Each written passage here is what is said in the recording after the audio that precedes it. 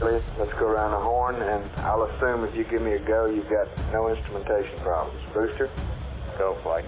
Retro, go flight. Fido, go flight. Control, Telcom, go. GNC, Ecom, Capcom, go. Surgeon, go. ONP, go. ASD, FAO, go. Network, go. You got everything up? Go.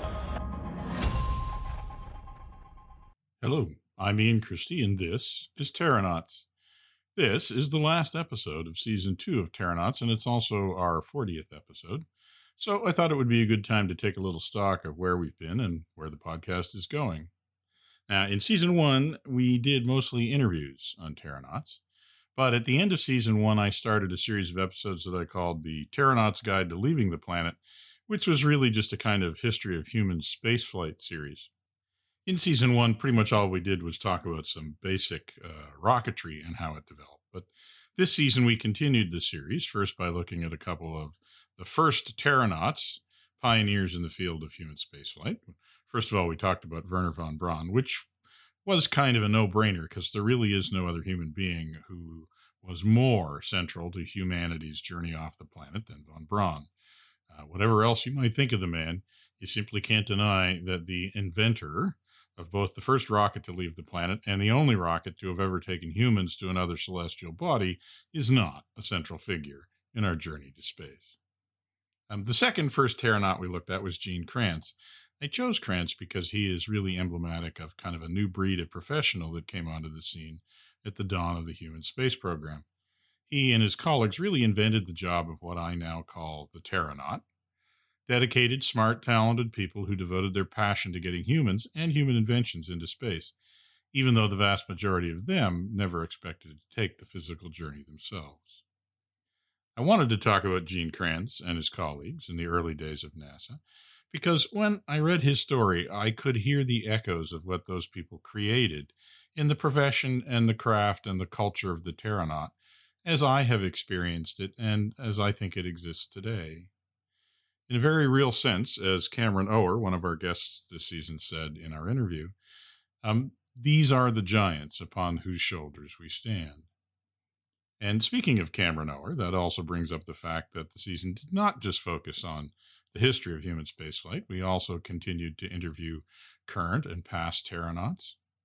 I tried very hard to find guests to talk to that covered kind of the breadth of what it means to be a Terranaut this season. So while we did talk to Colleen Merchant, who is very much a direct descendant of those first Terranauts in Mission Control, having spent a lot of time there in the days of the shuttle program, I also talked to people like Cameron Ower, who has spent a lifetime designing and testing the technology that's used in the human exploration of space.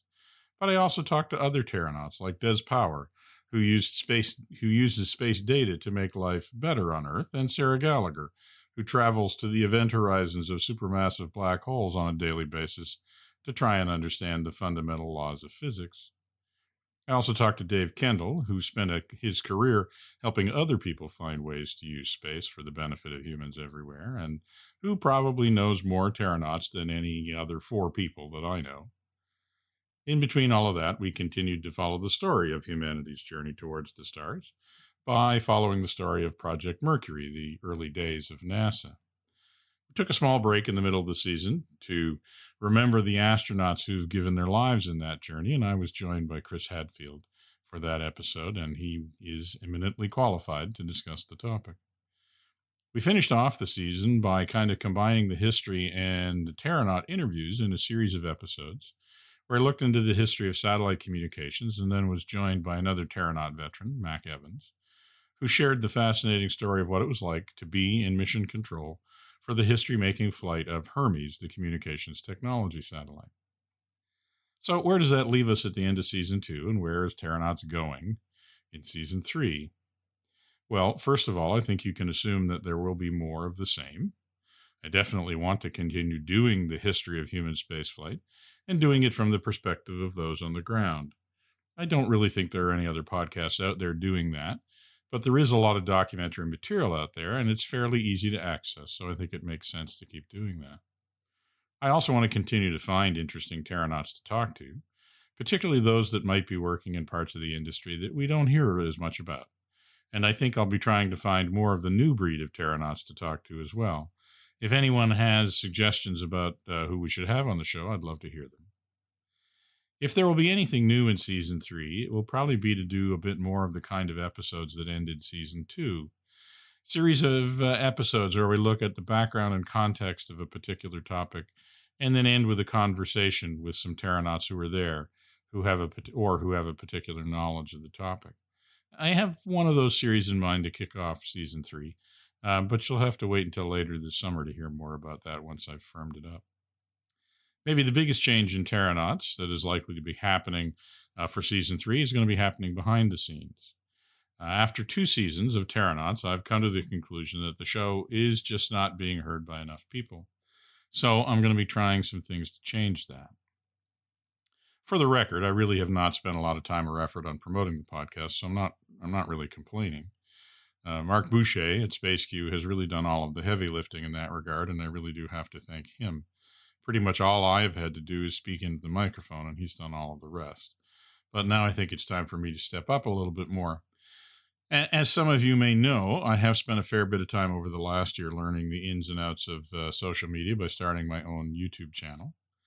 The channel is mainly devoted to flight simulation gaming, but that just happens to be another passion of mine and one where I found an audience that let me build the channel up. But I have always wanted to use that channel and the experience I've gained by running it and growing it as a platform for promoting Terranauts as well. So, again, as some of you may know, I've been making some of the audio podcasts into videos and posting them on the YouTube channel.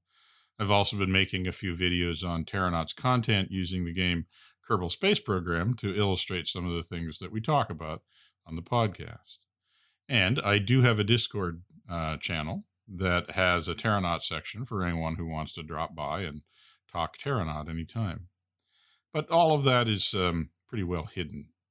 Evidence of that is probably provided by the fact that most of you listening to this don't even know about the YouTube channel or the Discord server.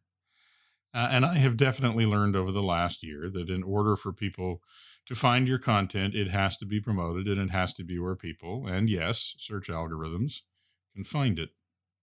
So I'm going to try to do a better job at that. The first step is that I have created a Terranauts Facebook page. Yes, folks, if you search Facebook for Terranauts, you should find our brand new page. There isn't a lot of content there yet, but I'd love it if you would stop by and say hello. The Facebook page also has links to the YouTube channel and the Discord server.